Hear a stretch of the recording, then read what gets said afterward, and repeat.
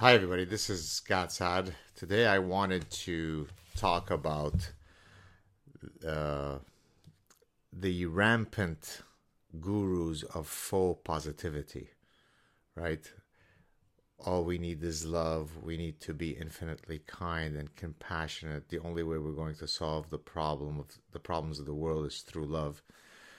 And I put out a few tweets earlier this morning that speak to this, but I thought that I would go to my 2011 book, which I really hope that you consider getting, The Consuming Instinct: What Juicy Burgers, Ferraris, Pornography, and Gift Giving Reveal About Human Nature. In chapter 8 of that book, so this chapter right here, Marketing Hope by Selling Lies, I wanted to read for you some lengthy passages. Frankly, reading, I should probably do a thing where I read the entire book, but so let me just start by the following. There's actually a few really good epigraphs. So, hope deceives more than cunning does. That's from Marquis de Vauvenargues. He's a French essayist, or was a French essayist. Then there is another one that I use, Hope in a Jar, Kathy Pice, an American historian. Hope in a jar, meaning that cosmetics and so on are just basically hope in a jar. And then Mara Einstein, who wrote a book on religion. There are numerous similarities between marketing and religion, and the line between the two has become increasingly blurred.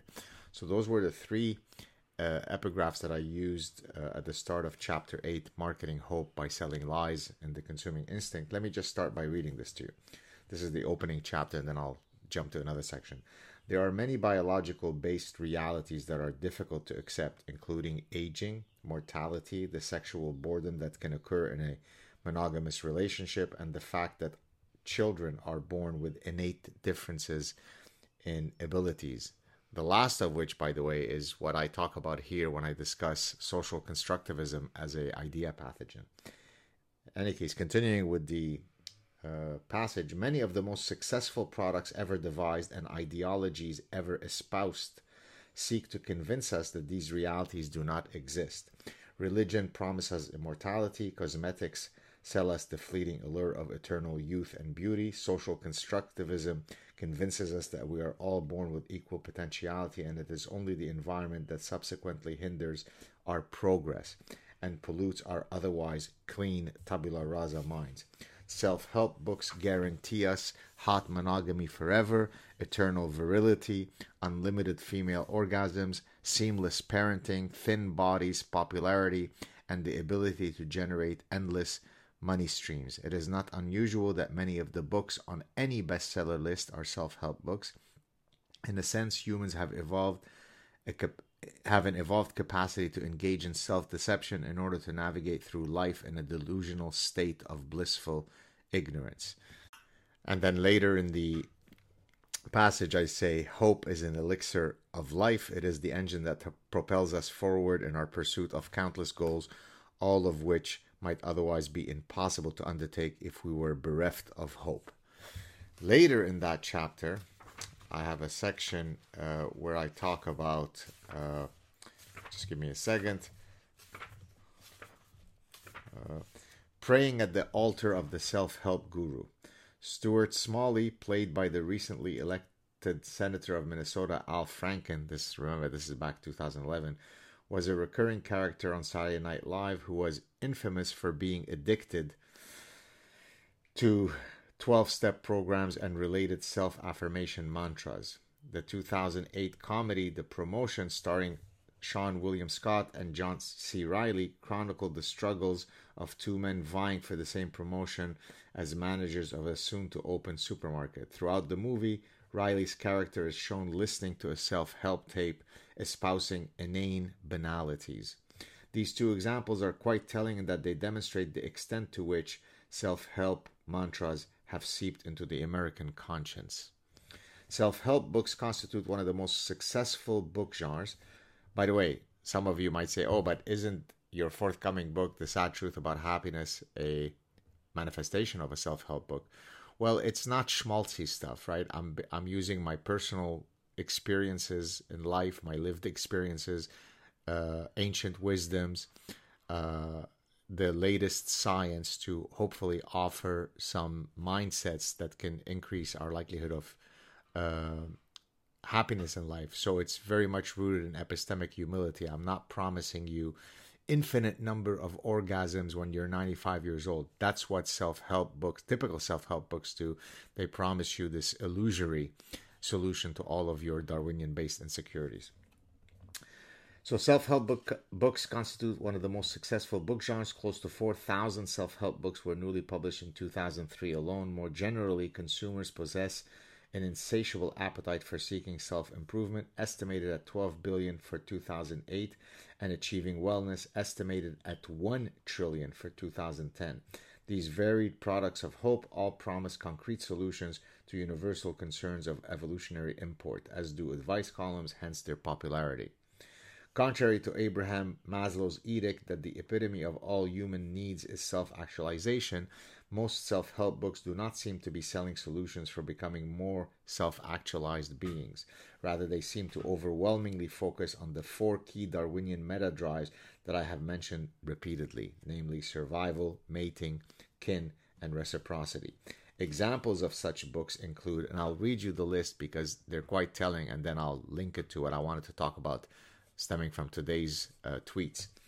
Here are titles of books: Forever Feminine, Male Menopause, Red Hot Monogamy, Making Your Marriage Sizzle, How to Make Love to the Same Woman for the Rest of Your Life and Still Love It, Orgasm Every Day, Every Way, Every Time, A Woman's Guide to Sexual Pleasure, Become Your Own Matchmaker, 8 Easy Steps for Attracting Your Perfect Mate, Fat, So, because you don't have to apologize for your size, The Beck Diet Solution, Train Your Brain to Think Like a Thin Person, Eat Right for Your Type, the Individualized Diet Solution to Staying Healthy, Living Longer, and Achieving Your Ideal Weight, New Parent Power, 1, 2, 3 Magic, Effective Discipline for Children 2 to 12, How to Win Friends and Influence People, Think and Grow Rich, The Secret, and Law of Attraction. Then I go on and I analyze, what kind of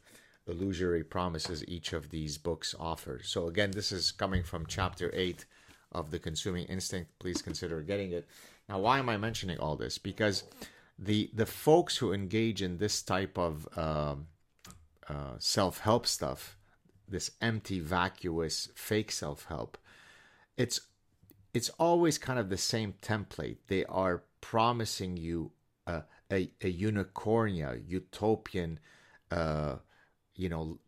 world where all ills will cease to exist if only you implement whatever they're selling you, right? And that's certainly not what I'm doing in my forthcoming book, The Sad Truth About Happiness, which I do hope that you will consider pre-ordering. If you check out all of the endorsers that were kind enough to blurb my book, they're actually, in many cases, making that point that it's, my positions are rooted in, in science, in the power of, my lived experiences, in ancient wisdoms that have stood the test of time.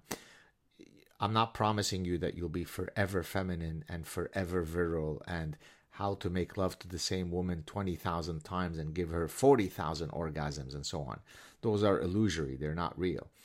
Why am I mentioning all this? Because there is a cluster of current peddlers of hope that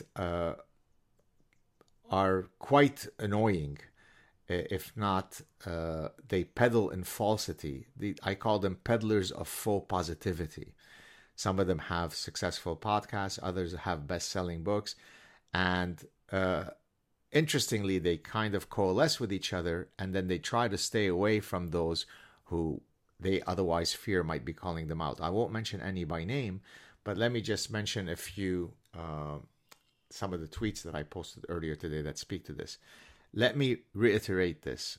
Peddlers of faux positivity are dangerous charlatans. Life is not all about repeating endlessly that, quote, love is love, I love everyone, and we must spread kindness. Of course, love, kindness, and compassion are wonderful realities, But to be loving, to be kind, to be compassionate often requires that you take difficult positions against idea pathogens. Hence, to sit quietly spewing love and kindness mantras whilst real people are being harmed by some ideological brain parasite suggests that you are unkind, unloving, and lacking compassion. Don't be fooled by peddlers of faux love. Justice, virtue, and truth supersede the propagation of faux positive mantras. I hope, I looked at the response from some of the people that when they commented on my tweet, and people seem to get it. They appreciate honesty. They appreciate truth. They understand that sometimes to be the most compassionate and the most kind and the most loving that you can be is precisely to be truthful, right? So, for example, attacking the insanity of trans activism when it comes to women's sports does not make you lacking in compassion and lacking in care and lacking in positivity toward trans women, because there's a bigger story to tell. What about the compassion, love, and kindness towards the biological women who are being cheated out of all of the years of hard work?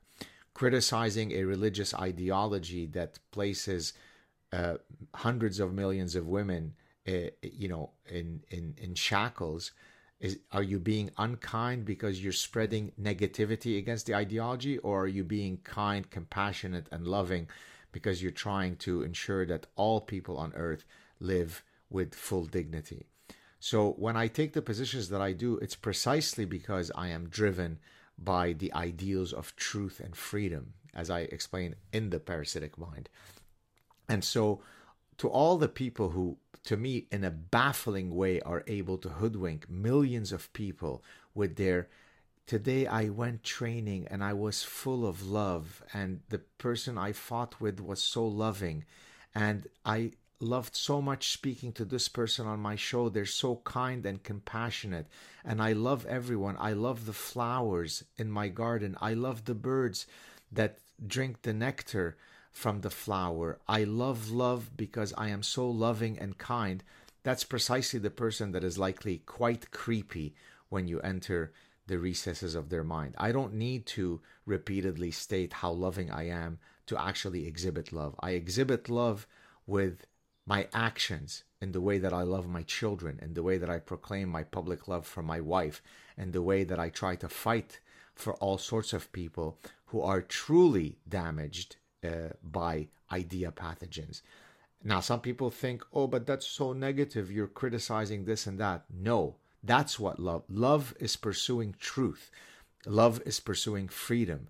Those are the highest virtues. So the people who are peddling you all this faux positive bullshit are part of exactly these faux peddlers of hope.